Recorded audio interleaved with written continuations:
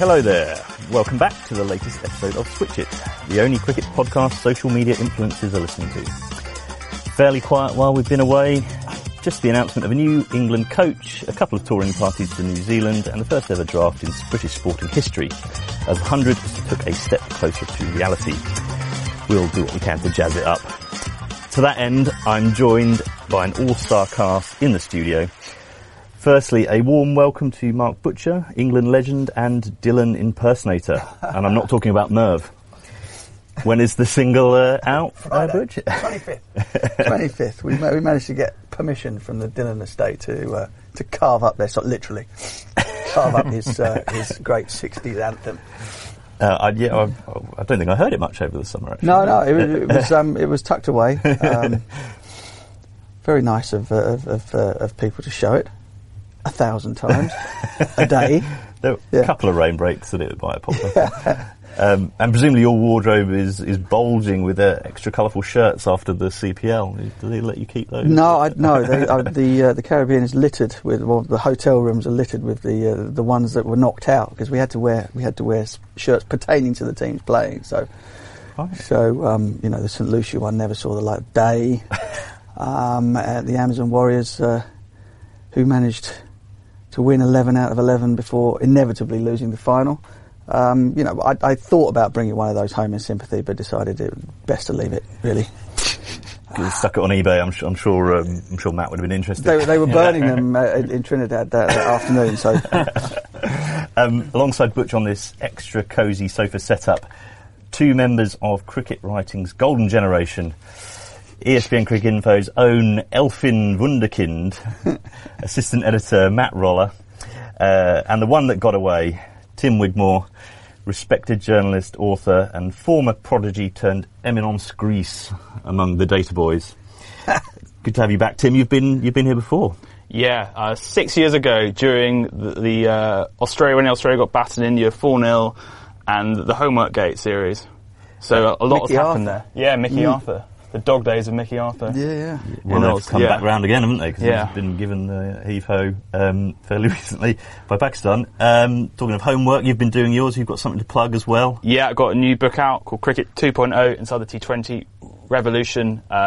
It's out now. I'm sure Mark Butcher is very excited to get his copy. I'm very, very excited, especially as it's going to be obsolete once the 100 kicks off. So, I'm already been quoted in an article by Matt Roller, no less. So, reaching our target audience. There we go. We talked to all the right friends. over 80 people from around the T20 Revolution. They're a little on the old side. Don't talk to them.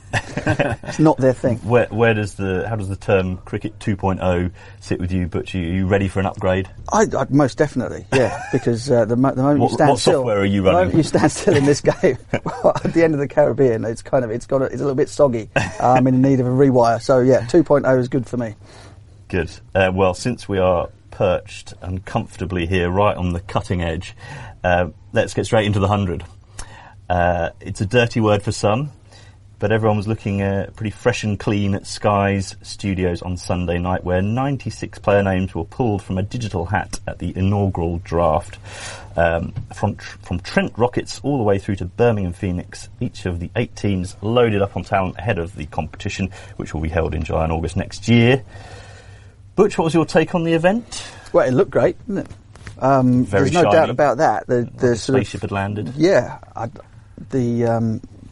the whole presentation was magnificent. It's kind of, I haven't watched an enormous amount of drafts from other sports around the world. I tend to kind of miss out on that particular part of it for the basic reason they go on forever, and listening to how much money other people are earning is never something that amuses me that much. So, but in terms of they've gone at it all guns blazing, sort of thrown an enormous amount of money at it. It looked fantastic, and I'm sure there were one or two players who were very happy with the way that things turned out. I'm sure there were one or two who were absolutely spewing about how it turned out.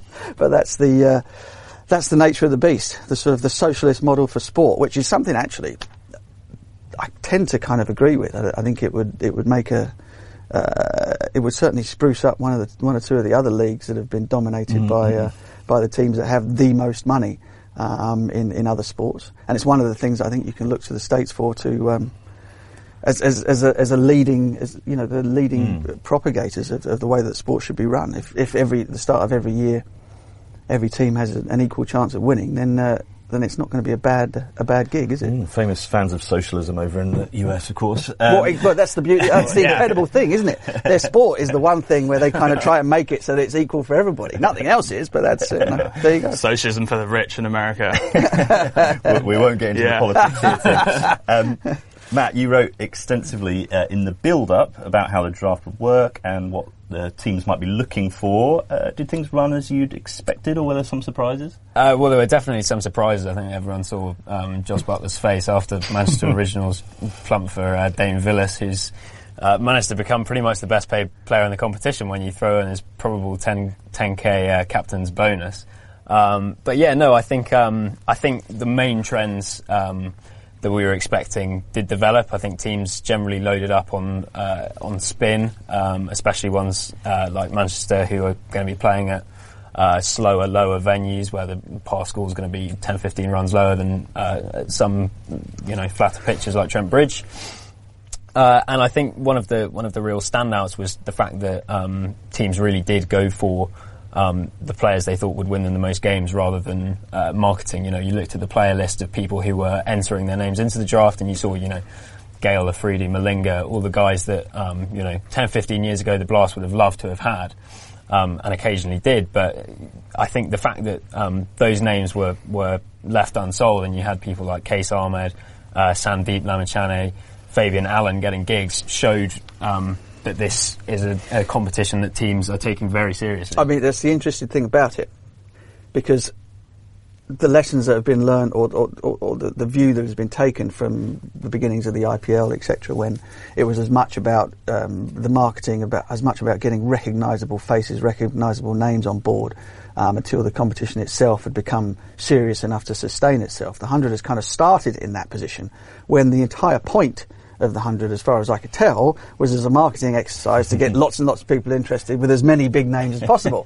And so already it's contradicting itself before we've even started. Nobody could have seen that happening, of course. But it has. No. A simplified game with entirely new playing conditions. Yeah. Exactly. I mean, we won't even go there. But just from that point that Matt's making, you've already touched upon an area whereby the players, the management and the teams are kind of thinking very much along the lines of winning the thing, whereas the entire, the point of it is actually not the winning at the moment. The point of it is the show, and so perhaps the wisdom in terms of not spending your money on somebody like Chris Gale as a manager is interesting. Is probably absolutely justified. But the wisdom of leaving out perhaps the most recognisable face in short form cricket as a marketing exercise, somebody should have had a chat. Maybe they should have had a little bit of a discussion between them as to what the objectives were with this whole thing. Yeah, and they've had all this criticism, the 100, for being a marketing exercise, which of course it is in so many ways, and there's sort of their response to that has always been, this is serious sport, teams are going to win, and they've possibly taken that lesson on board a little bit too much from the 100's point of view. I suppose, but the other thing slightly against that is the fact so many teams are plumped for so many players from their home catchment. Damian Villas is the most extreme example of that. I think Trent Rockets had seven players from Nottingham, Nottinghamshire. So I think the idea there, partly it's about, these guys know how to play on, whether it's, Old Trafford, Trent Bridge, or whatever, the specifics there. But I think it's also an element of, we've alienated the traditional county supporters so much. So if we take, 4 or 5 players from the team we represent, at least that gives them a bit of a figure to cling on to. Whether that will work, I don't know. But that was the odd thing. I think we thought there'd be a bit of that, but that happened a lot more than people thought. And I mean, the Trent team is half of that is not.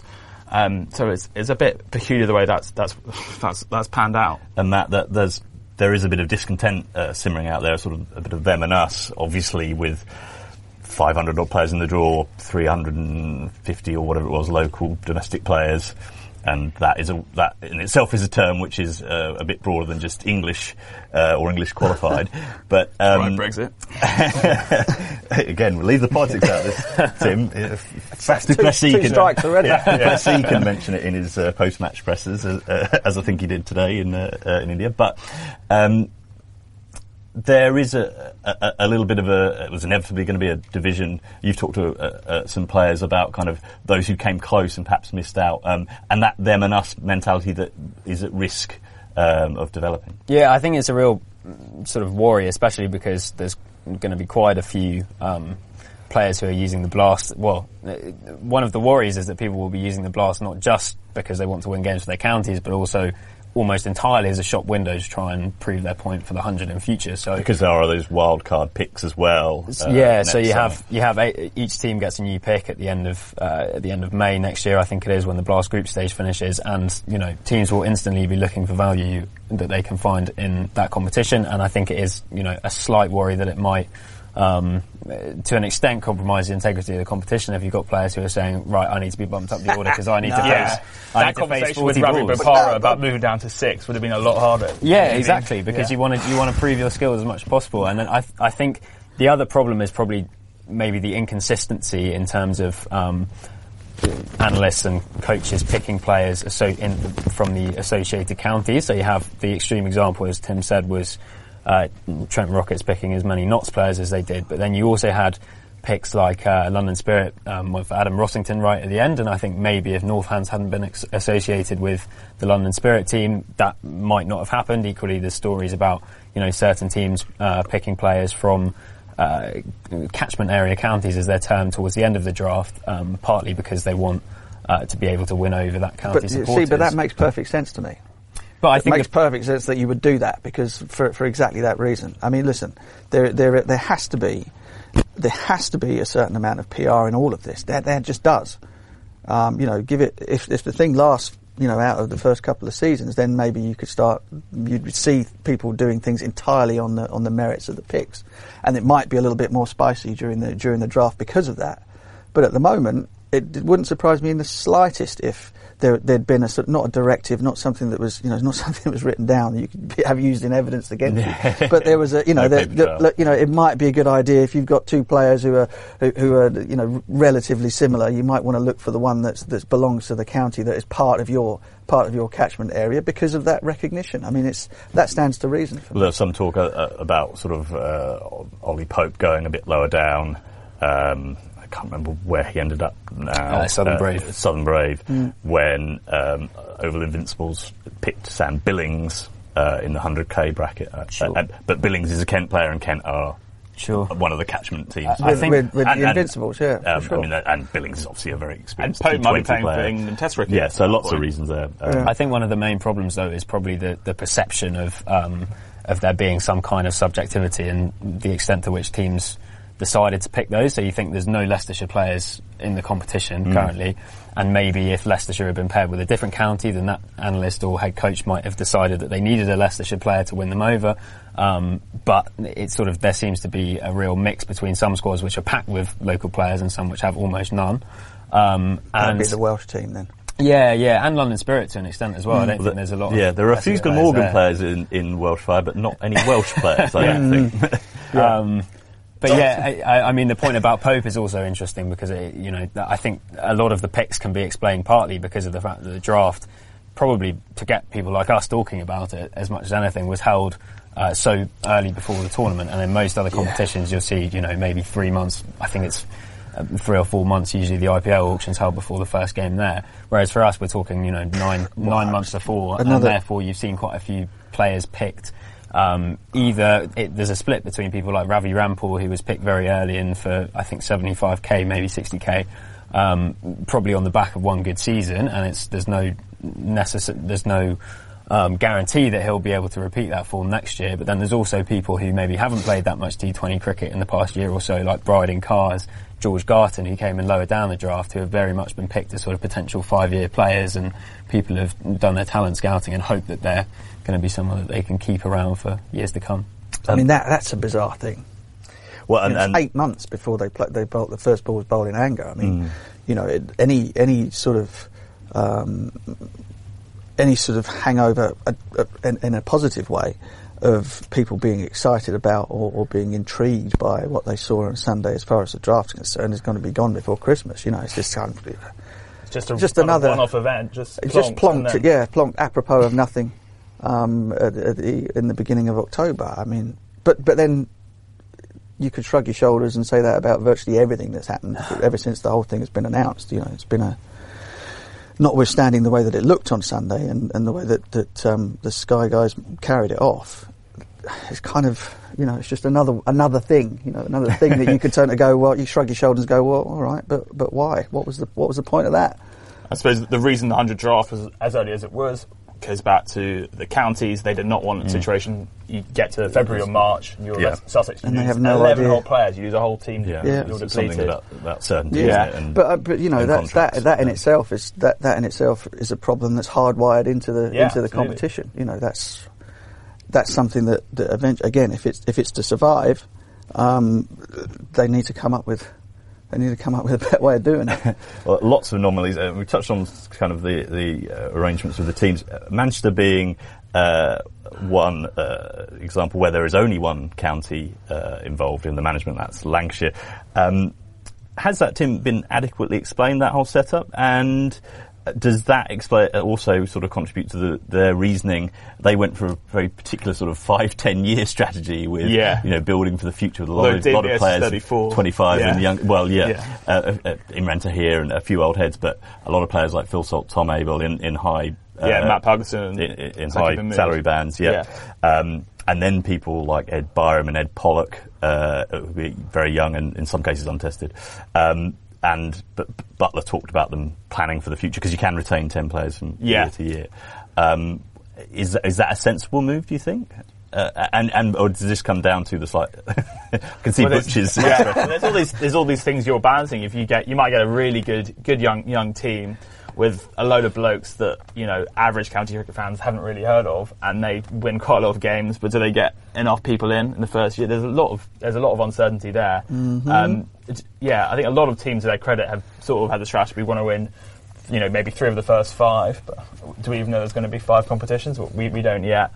There's things that are being balanced. I think, actually on the wickets, we always talk about the wickets in the T20 Blast often being not as good as they could be. But you look at the approach that a lot of teams have plumped for, they're going to probably do what Ghana have done this CPL, which prepare wickets absolutely rag, and you might get 120 for 8, plays 110 for 9 in a 100 game. Which again is the whole thing is just, you have to rewind and just go, listen, we're talking about players, we're talking about all these sort of these very technical and involved cricketing, statistical, tactical problems and things that you'd be looking to solve in a normal T20 Blast season, right? This competition is not supposed to be about this, is it? It was been sold as, this is the panacea towards getting more and more people into the game. It's not supposed to be drill down, technical, the sort of stuff that gets these two boys awake all night, jumping up and down with excitement. Let's not talk about what people it is not, but it isn't supposed to be that. It's not supposed to be that. This is supposed to be something that is kind of like free fun for everybody, people jumping up and down in the streets, loving a game that they've never seen before. So the fact that we're even talking about this stuff at the moment worries the hell out of me. You're picking a side for a 5-year plan, of blokes that no one's ever heard of. They're the same people that they ignore on a regular basis in other forms of the game of cricket. And this is cricket, by the way. Same game. Bat, bowl, field, all of it. And so to go through a draft, pick a bunch of guys who are, as we know, bloody good cricketers, they stand a real chance of becoming household names. Some of them maybe playing Test cricket, one day international cricket, or whatever. But nobody if you don't know anything about cricket and you haven't been following Lancashire in the T20 Blast or haven't followed Lancashire's county championship season, you don't know who the hell they are. So why all of a sudden are you excited about that? Yeah, well, I'm going to the trial games last year, and Trent Woodhill was enthusing about the sort of the tactical options and all this, and kind of the who's going to bowl 10 balls in a row and all that. And that seems to be that stuff is just the opposite end of the spectrum. That's absolutely who cares, because that's what if you're into the game, you've been doing that with the versions of cricket that exist already. I'm sorry, excuse me, but I didn't think that was what this was supposed to be about. In some cases, writing books about it. So yeah, I mean, so from what we said, maybe it's been too professional a draft. We should have had, one team. You're getting Gale, you're getting Chris Gale, flamethrowers, and absolutely. You're getting Malinga. Precisely. Deal with it. So it's funny. Maybe they've gone too far in terms of sport winning out over commerce. Yeah, and the thing is, the game, as we need to say this almost every time that this thing comes up, the cricket itself should be great because you've got lots of people who are very good at playing it. But that's kind of not the point. It's not supposed to be the point. It's supposed to be a byproduct of something that is glitzy and it's accessible and it's kind of ready to go for everybody. It's not supposed to be the thing. Where is the Wayne Rooney playing for one of these teams and the BBC live at the Apollo comedians doing the commentary? Where have all these good ideas gone? There you go. That rugby league player who played in the Big Bash, Andrew Johns. And Jeff Wilson, who was involved in the first T20 International, the All Black. I tell you what, I had a brilliant conversation with a couple of the commentators. We were on the way on the bus to one of the CPL games. Who they sort of seen the advertising for the draft, it sort of come through the wires wherever we were. I think it might have been Guyana or Barbados before that, and it looked to the untrained, so somebody who hadn't been following it, as though that they were going to have a couple of women in each team. That it looked like they were mixed teams, right? And the conversation, that's really cool. No, that's a great idea. I don't know how it's going to work. It could be carnage, But so you're going to have this thing, and they're going to be mixed teams. And I was like, no, but what a brilliant idea that would have been. Well, they'd had to pay the women a lot more, which there you go. That could have been the problem. But that is kind of the whole thing should have led itself to something like that, because as I keep having to remind myself that the actual difference in terms of the game of cricket between the most successful version of the game there's ever been in T20 2.0 or 1.8 and a game that is 3 and a bit overs less, there isn't any real difference. There's no difference. It's the same bloody game. And the point of all of that is that if it isn't that different, and if it is essentially still going to be the same game, then what's the point? What is the point? I completely get the idea of 8 teams and condensing it down, but you call it T20 and you kind of and you carry on as normal. That's there lies the rub for me. The contradictions at the heart of the experiment. It will look like cricket, as you mentioned, Butch. Maybe not enough like cricketainment.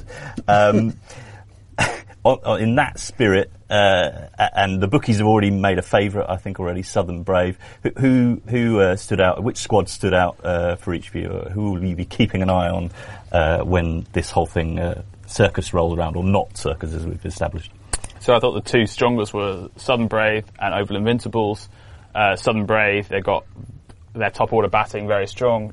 Dave Warner, James Vince, Andre Russell, obviously a bit of Jofra to come in for a few games, Tamal Mills, Chris Jordan, so it's a pretty complete team. And the Oval Invincibles, they've got their spin attack is very good. They've got Sunil Narayan, Sandeep Lamichhane, and Fabian Allen. So they've got 3 overseas spinners or all-rounders. I think their local batting, Jason Roy, Sam Billings, Riley Russo, maybe not local, but domestic anyway. That's pretty good. And they're death bowling with the Currans and Reece Topley. I think that ticks a lot of boxes. And I think they're also the youngest of all the teams. I think their average age, 27. For London Spirit, it's about 2.5 years older than that. So they're 2.5 times would be a problem. It would be good. Well, that would be different. That would be something. Be very different. Like the Masters T20. The Zimmer 11. Butch, anyone catch your eye? Well, I'm going to keep an eye on the Welsh team because somebody's going to have to. We've got Mitchell Starc and Stephen Smith. Yeah. I mean, there's a proper sort of influx of top quality Australians over there. But you just got to convince people to go and watch it. That's the thing for any teams playing at Cardiff. So that needs to work big time. And Matt, crunch the numbers, who's going to win? I don't know. I think I largely agree with Tim. Oval and Southern Brave look the best two on paper. I think people have already written off Manchester because they probably didn't make quite enough use of their position they were in pre-draft. But I think when you bear in mind that they'll play 4 games on a slow Old Trafford Turner and have Imran Tahir, Mitchell Santner and Matt Parkinson at their disposal, they'll probably be a lot more useful. And I also think that we're going to see one game where Trent Rockets play on a road at home, and Alex Hales and Darcy Short are going to be a lot of fun at the top of the order. Scored 200, the first 200 of the 100. Who knows? People got quite close in the T10 last year to 200, so it wouldn't be. So there should be a few of those. You shouldn't underestimate the Manchester team, because there are that many of them that play together anyway. There's always a certain amount of gelling that requires to be done between personalities in any team. Mm-hmm. It doesn't matter. You can't literally just throw a bunch of guys together and hope that just because their numbers look good that they're going to go out and play well together. So they have a certain edge because of that. Yeah, and if you look at T20 leagues around the world, teams with more continuity, so players who play together more games, they tend to win more matches. Probably a lesson from Guyana, from Chennai as well. They've had a really strong local core and they've stuck with it for a long time. And forever. Yeah, forever, exactly. Manchester's aim is to try and stick with that. So that will be one of the challenges. You have 4 days, you meet 4 or 5 days before the first game and you go, bang, we've got a new team. So if you're only actually got half a new team, it makes that a little bit easier. So maybe that's worth a drop off in actual quality, just to have people who know what they're doing on that wicket and know what it's like to be around each other. Have you got the follow-up book planned yet, Tim? Cricket 3.0. The 100 101. Yeah. You can have that one. Room 101. Ouch. Give it a chance. It hasn't even started yet. We've got plenty of time for that. Whether the 100 ends up being worth the millions is going to generate thousands of column inches between now and next summer. Let's move on to another format that people were initially dubious about. England are currently making the trip to New Zealand, which is not something you can easily shorten. Ahead of 5 T20Is starting on November 1st. Quite a lot is different about the makeup of the touring party, not least the identity of the head coach, though he is a familiar face after Ashley Giles opted to promote Chris Silverwood to the top job. Continuity pick, Butch there, but a good choice. In the end, he and Graham Thorpe both had their hats in the ring for it, and obviously, Spoon's sort of recent success in the championship with Essex and the fact that he has been a bona fide head coach before probably lifted him above Thorpe in that regard. And I think that Thorpe's probably a better lieutenant than a main man anyway. He'll be buzzing me when he hears it. Of course he'll be listening. On that score, I don't know. The difficulty is always when you're managing a county team. It's just much easier to deal with. You've only got a certain amount of high maintenance sort of large ego players, and in some counties you don't have any. It's much easier to kind of mould teams in the image that you want them to play in and to organise people. And in international cricket, it can be like herding cats, really, at times. I'm not sure. I don't think that this England team, qualifies as being hard to take care of. There may be one or two individuals, as there always is. So look, it's an interesting pick. I think from a lot of people on the outside, it's nice that they've gone for an Englishman to run the national team. They're obviously the usual suspects, but had their hats in the ring from overseas. Mickey Arthur probably being one of them, Gary Kirsten, etc. There was a lot of experience out there who were after the job, and so it's a massive vote of confidence for Spoons, and he comes into it, as I said, with that currency of winning the championship recently, but also with a bit of a job to do, because the Test team is in flux, which is polite. They are champions at 50 over game. They're pretty much favourites. Will be right up there amongst the top 2 or 3 to win the World T20. So you've got expectation on the one hand, and you've got rebuilding to do on the other. None of which is particularly straightforward. And from sort of Ashley Giles' point of view, actually. He's taken something of a risk, I think, because if he'd appointed, one of those overseas coaches, a Gary Kirsten or whoever, that if that hadn't worked, people would have said, well, he was the obvious pick. You're not going to get criticised. If this doesn't work, Ashley Giles will get some criticism. So he's been quite bold actually in who he's picked. And the English thing is, it is part of this. I mean, I don't think Chris Silverwood, had this been an equivalent job overseas, South Africa or whoever, he would not have got the job. So clearly his nationality has been a big thing in his favour. So it's one of those things actually. The kind of currency of English coaches is at a bit of a low at the moment. So there'll be lots of English coaches hoping Silverwood does very, very well, because if he does well, that will kind of make English coaches more attractive across the board. Conversely, if he doesn't, there might be a feeling if he was kind of the best, then, you know, for those other guys who want opportunities, not just internationally but in T20 leagues and whatever, and in the 100 indeed, you know, that'll be bad for them. So the continuity pick, and yeah, he's from Ashley Giles' point of view, he's kind of put his neck on the line a little bit with this. Matt, he will initially, certainly for these T20s. Owen Morgan has confirmed his intention to play on. The white ball teams have been Owen Morgan's domain for sort of 4 years now. So in that sense, he won't be looking to do too much. Yeah, I mean, it probably feeds into a wider point a bit. I suppose there's an extent to which Silverwood sounded like it was almost last man standing. In the application process, because obviously, you know, we had heard Alex Stewart pulled out for family reasons. Gary Kirsten supposedly interviewed poorly, and you know, by the end, it seemed like Silverwood was the one obvious candidate left. But I think what that probably showed is how, you know, international jobs have become so much less attractive in the past 10, 15 years. Because, you know, you can earn a pretty decent salary with 1 or 2 jobs around the world in a franchise tournament. And have, you know, 7-8 months where you're largely free. Yeah, pretty much spending time with your family and on the golf course, which is, sounds like a pretty ideal way to live, rather than, you know, going on tours to all sorts of different places and playing those, you know, horrible 3-day tour matches before series when no one really wants to be there, all that sort of thing. I think in a way it's a shame that, I think the fact that Giles was in charge of the process probably means that he was less inclined to split the roles up, which I think would have been the obvious thing to do in an age where Test cricket and T20 cricket are such different beasts, and there are 2 World Cups coming up in the T20 format. So you think, you know, Silverwood's T20 experience, when you're competing against guys who have worked in the IPL, the Big Bash, the Bangladesh Premier League, the PSL, have all this experience worldwide. Silverwood's had 2 T20 blast seasons with Essex where they came, I think, 4th and 6th in the group with a pretty useful side. So I don't really see what his credentials are to be leading a team that should really be wanting to win the World Cup. When you talk about splitting it, would you have gone just a different coach for the T20 and left the 50 over and the Test team together?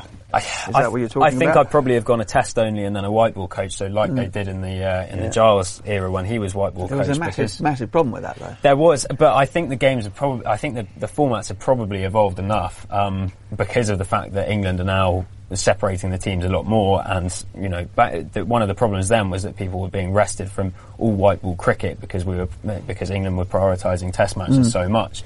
Whereas I think now, with a focus on 2 World T20s and a 50 over format that's, you know, effectively secondary for the next 24 months, I don't really see why there shouldn't have been a position where you had effectively a specialist T20 coach coaching the T20 team, but also using a lot of the same players in 50 over games. And the big difference between now and then is, of course, when Andy Flower was head coach of everything, if you appoint someone, split up his role, he's still going to be the boss because he was there first. If you're appointing 2 new guys together, you create parity.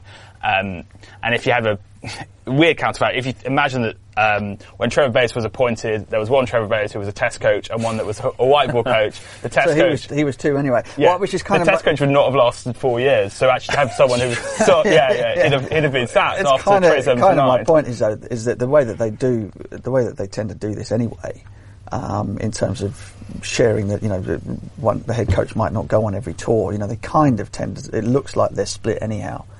Perhaps in practice more than in name, and so that you didn't necessarily have to appoint 2 separate people when you could, when the reins could be sort of shared between whoever's there in the... And that does seem sort of Giles's indications, doesn't it? Yeah, as to how they're going to do it. Paul Collingwood is maybe takes more of a role on that side. I mean, I guess... Again, not someone who has the same experience as Gary Kirsten of T20 leagues around the world. It's interesting, just hearing the way that Matt described it, though. I suppose that you did perhaps miss out on the opportunity of perhaps bringing in, I don't know, Tom Moody off the top of my head, somebody who has sort of been there and done it all in terms of the league, just to look after the T20 team for the next 4 years, which might have been interesting. But who's to say that they won't dip into that enormous checkbook and get him to come in as a consultant anyway? Who knows? And there's a lot of talk about this balance between the new head coach getting a better work-life balance than the previous one. I just think in practice, when it comes to it, and they've had some bad results, they've had some defeats, they're under pressure, are they going to want to actually trust that with someone else? I mean, and the thing that I could never... Remember when that all came to a head, you bring up Andy Flower, with the whole Kevin Peterson thing. I mean, that just made me cry with laughter, because on the one hand, you had KP wanting a bit of time off, or wanting to go off and play in the IPL and being absolutely castigated for it and despised even more than he was already for that. And then in the very next breath, you wanted the coach wanted to take tours off because he was away for too long. It's kind of, mate, you don't even play. You sat there on your backside the whole time. So it's an interesting one.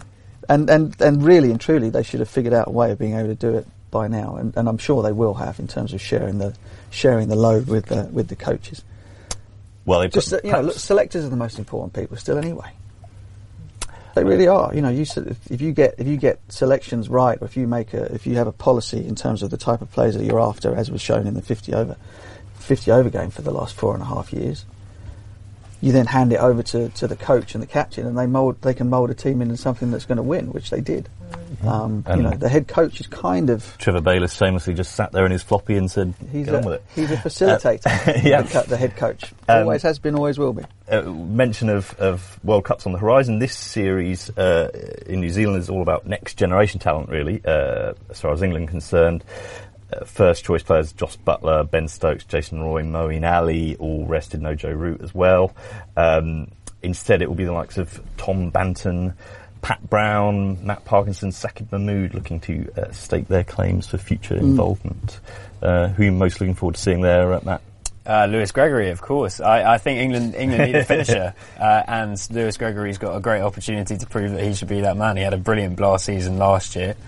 Strike rate of 210, I think it was in the end, and then injured for most of this one. So he's still, he's got his place based on one good season, effectively. But I think if England can find someone who can, they have tons of options who could bat anywhere between 1 and 5 and would do a job, but they don't really have a sort of clear 6 or 7 that they might have, that other teams might. So if they can find someone who they think is good enough, and if Gregory is good enough to make the step up to international cricket, there is still, I think, because he's played so little in the format compared to a lot of other guys on the international circuit, there's still a big question as to whether he's good enough against spin. But I'm really looking forward to seeing whether he can, nail Yorkers for 6 like he did in the Blast last season. Pat Brown is going to be so disappointed you didn't mention his name. That's Brown and Parkinson. There we go. I was naming Brown. Yeah. I mean, look, bowlers win. He won't be answering your calls. Bowlers win with these tournaments, and if Pat Brown, I mean, this is the thing, isn't it? The test is, Pat Brown has had a little bit of a taste of franchise cricket overseas, and has been superb in the Blast. He seems to sort of from last year to this. He's developed still further. He's got more tricks. He seems to know instinctively the ball to bowl, the right move to make at the death. And if he can continue to be as cool and as sort of clear-headed about doing that in international cricket as he is playing for Worcestershire, then England have got an absolute gem. And that was absolute gem. That was a crucial thing in his selection, was the sort of the way he carried himself on finals day, I think, because for a 21-year-old, he is clearly quite level-headed and clearly very, there are a lot of people who would be really stressed out in the heat of the moment, and he's, he nailed his Yorkers in both the semi and the final, and there were some brilliant moments, like his non-celebration after taking a wicket. I think Paul Walter in the 19th over against Essex, he just sort of shrugged his shoulders, job's half done. It was reminiscent of Stokes' non-celebration of his Headingley 100. It was really, it was quite quite the moment. So yeah, I think England have a lot of options at the death. They have Tom Curran, Jofra Archer, Chris Jordan, even Chris Wokes could probably do a job. Harry Gurney's done it on the global circuit, and I don't think is a million miles off a call. But sadly for Harry, probably it's not coming now because of he's not a good fielder and all the rest of it. But bloody hell, he makes people look like monkeys at the end of the innings. He really does. Mm-hmm. So he'd be somebody that you wouldn't dismiss out of hand. But I would imagine that he's not going to get much of a run between now and the World Cup. I mean, he didn't even get a chance there. He's got his Matt Parkinson stats up his sleeve. Hit us now, Tim. Go. No, I was just saying, like, international T20, it's very tricky. Is there a full chapter on this in the book? That's the question. You have to read between the lines of it, but you have to buy it first. Yeah, you have to buy it first. Actually, out now, all good bookshops. But the international T20 is very hard to build a team because you go between a World Cup and another. You have a load of games which are basically friendlies. People aren't too bothered about who wins. And England's, I think, have won 12 and lost 10 since the last World T20 when they got to the final. You kind of shrug your shoulders. I mean, the last game England played a T20 against Pakistan in May, which was Nantucket opened the batting. They are. That's the quiz question. I don't know what you think, but my view is is that they are just aimless fixtures mainly. Non-tournament T20, international T20, unless of course you're an associate team or whatever where they're bloody important. But they just don't mean anything. They're just kind of exhibition matches more than anything else. So it's impossible to read anything into, the results or the teams that are being picked. You can't even remember the last two that England played. So now it kind of it hoves into focus because it's there. The tournament is being built for. But even still, you just still think to yourself, still a year away.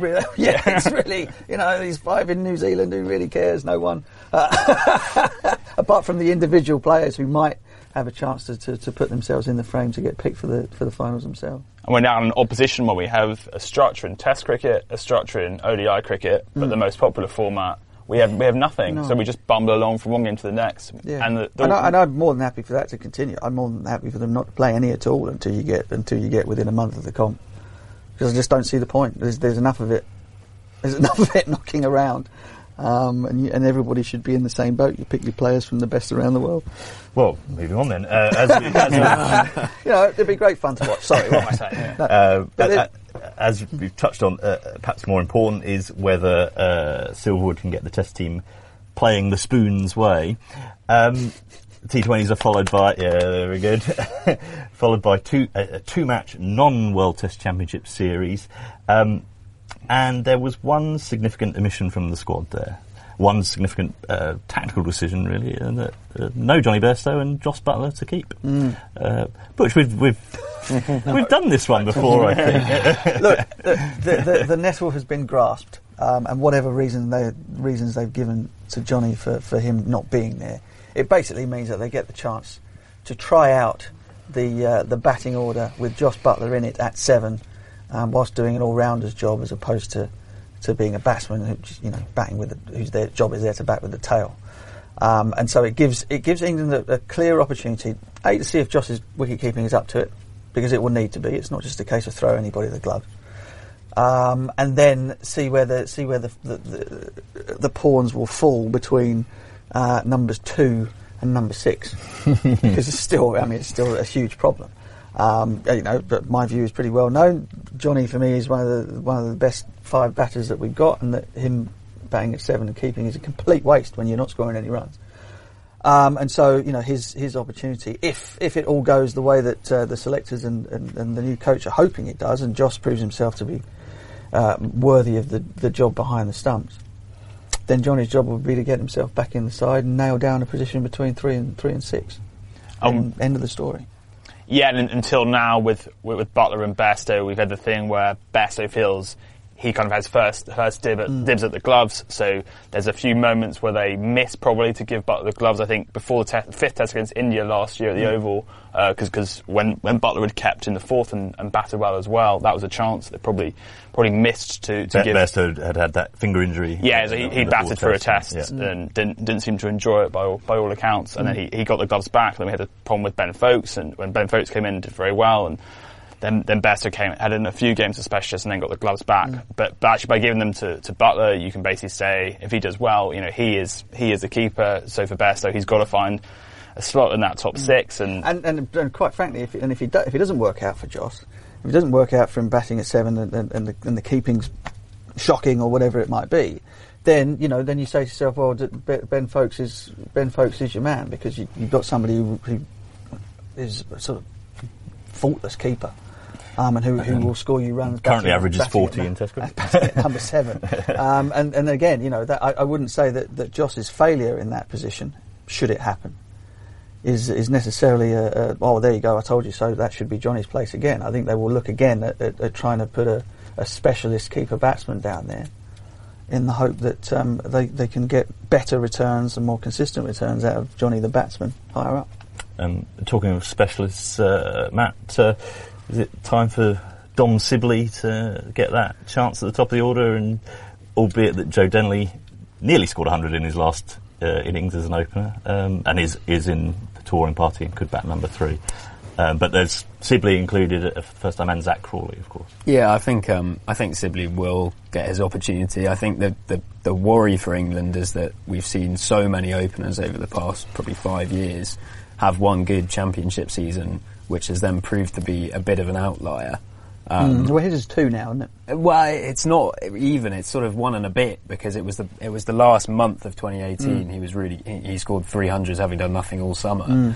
And then this year was again, the standout batsman, and by all accounts has changed his game almost unrecognisably. He's got a very wide open stance, the Gary Palmer inspired stance that we've seen happen before, sort of a mirror image Alistair Cook type player. But it's very difficult to say with any great certainty whether Sibley's going to be, how he's going to match up against what is a very good New Zealand team. I think it's very easy to forget and sort of think that New Zealand are, because it's a 2-test series and it's not in the Test Championship, that it's almost. Why like is it friendly. not in the Test Championship, by the way? Because they did all the FTP was all done before, and then they said we need to put the Test Championship on top of this. England have more series, so tough luck, New Zealand. They had to go, right. These are now friendlies, and that goes back to the problem of you shouldn't create a schedule and then put a league on top of it. You should create a league first, which is why it's nonsense. So it's good having people who know stuff on the show. We can do the whole World Test Championship chat again with the expert analysis. Which is why, as we know, it's nonsense. You have 9 teams doing play, 6 of them over a 2-year cycle. Yeah, all right. But actually, England, to be fair, the England selection, they prioritise this Test series over the T20 series, certainly. I think after the Ashes, England will not want to lose this series. And I think a draw would be a pretty decent result, given they lost New Zealand last time. Not one in New Zealand, 2008, I think. No, there's been a draw or 3 down there. Plus, there's the important consideration of the fact that South Africa away is suddenly, given how poorly they've been playing in India, it looks like a must-win series. If England go to South Africa and get beat, then against the side that have a decent pace attack, but not by the looks of things that much in the way of batting at all, then suddenly that's Silverwood could be in some trouble quite early if he's got a defeat in New Zealand and a defeat in South Africa to his name, and then is going to Sri Lanka in March, and it's by no means clear who the second spinner would be there. It's suddenly. It could go one of two ways. Could get worse. There aren't any easy tours, no easy wins, on the road. That is for sure. England still haven't won in the West Indies since 2004. There's New Zealand victories down there are absolutely few and far between for England touring teams. So, look, you've got a new coach and lots of people trying to make their way as bona fide Test players. It's a huge trip, absolutely huge for a lot of reasons. And no James Anderson on this one, of course. Team England have taken 2 of the players you mentioned in the T20s, Saqib Mahmood and Matt Parkinson. As backup, you would assume, but I think interesting picks nonetheless. Yeah, I think England are slowly trying to build. Well, they're going to have to have a Test team where it's Broad or Anderson. It's not both from now on. So it'll be interesting actually if for Sam Curran, it's a big series for him. He might have a chance to. Right, great conditions for him in terrific conditions for him, and he did very well the last Test against Australia. But he's got a chance to be a swing bowler who's first choice in the team really, because he outbowled Chris Brooks at the Oval. He's made a big impact for England Test, but there's still that kind of, is he more of a batsman or more of a bowler thing? And yeah, a big series for him to actually sort of cement his place potentially in the team. There's a lot to play for a lot of players in that like series. Ollie Pope. I would imagine. I mean, I don't know how they're going to line this up, but I would imagine that it would depend on how the conversation goes with Dominic Sibley. I would think, because I reckon that they might be reasonably keen in keeping Joe Denley at the top of the order. After given what he's done. In which case, Sibley slots in there at number 3, or either combination. Root gets to go back to his preferred spot. Everybody's preferred, barring a few. But yeah, and Joe gets to go back to 4. I mean, that looks better already, doesn't it? It kind of looks like something that is infinitely more serviceable than what we've had in the summer. Which then leaves, the really exciting player on the trip is Ollie Pope. I mean, again, what does he average now? His first class cricket, 60 something. He's into the 70s. He's into the 70s now. It's absolutely mental.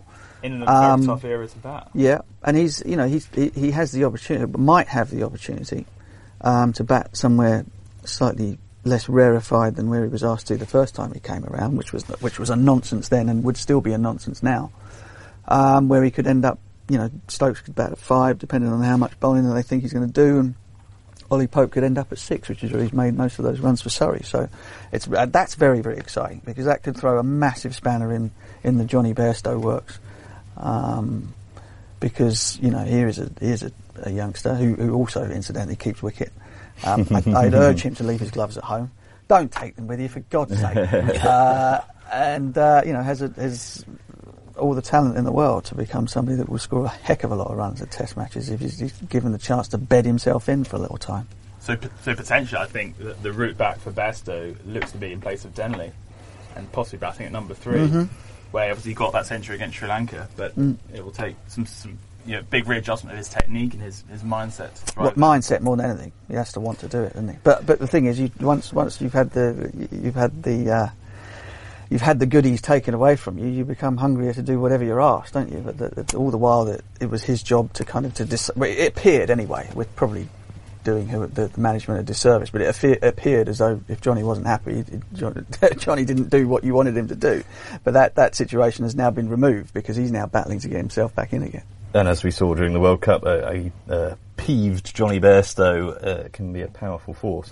One other recent development, noteworthy given where England are touring, the ICC, has decided to do away with the boundary countback rule that led to England, of course, lifting the World Cup in July. Do you think that game will get a mention at all over the coming weeks? Even better trolling, that is, isn't it? Poor old Kiwis. They can't even stand by the decision that they made after 3 months later. They still would have won the game. And it would never happen. No, it will never happen again, yeah.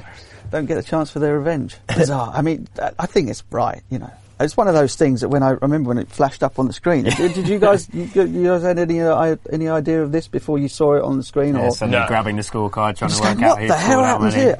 Just looked, the first time I saw it, I read it, and I was kind of like, that looks like something that they thought, well, this is never going to happen, and just kind of like lobbed it out there, and then all of a sudden it's like, oh my God, no, please. Yeah, I think it's one of those things. End of the committee meetings, everyone's asleep. Just wave it on through. I want to go to the bar. That sounds absolutely fine. Don't worry about it. Boy. From now on, it's endless super overs, which sounds like a possible idea for the 100.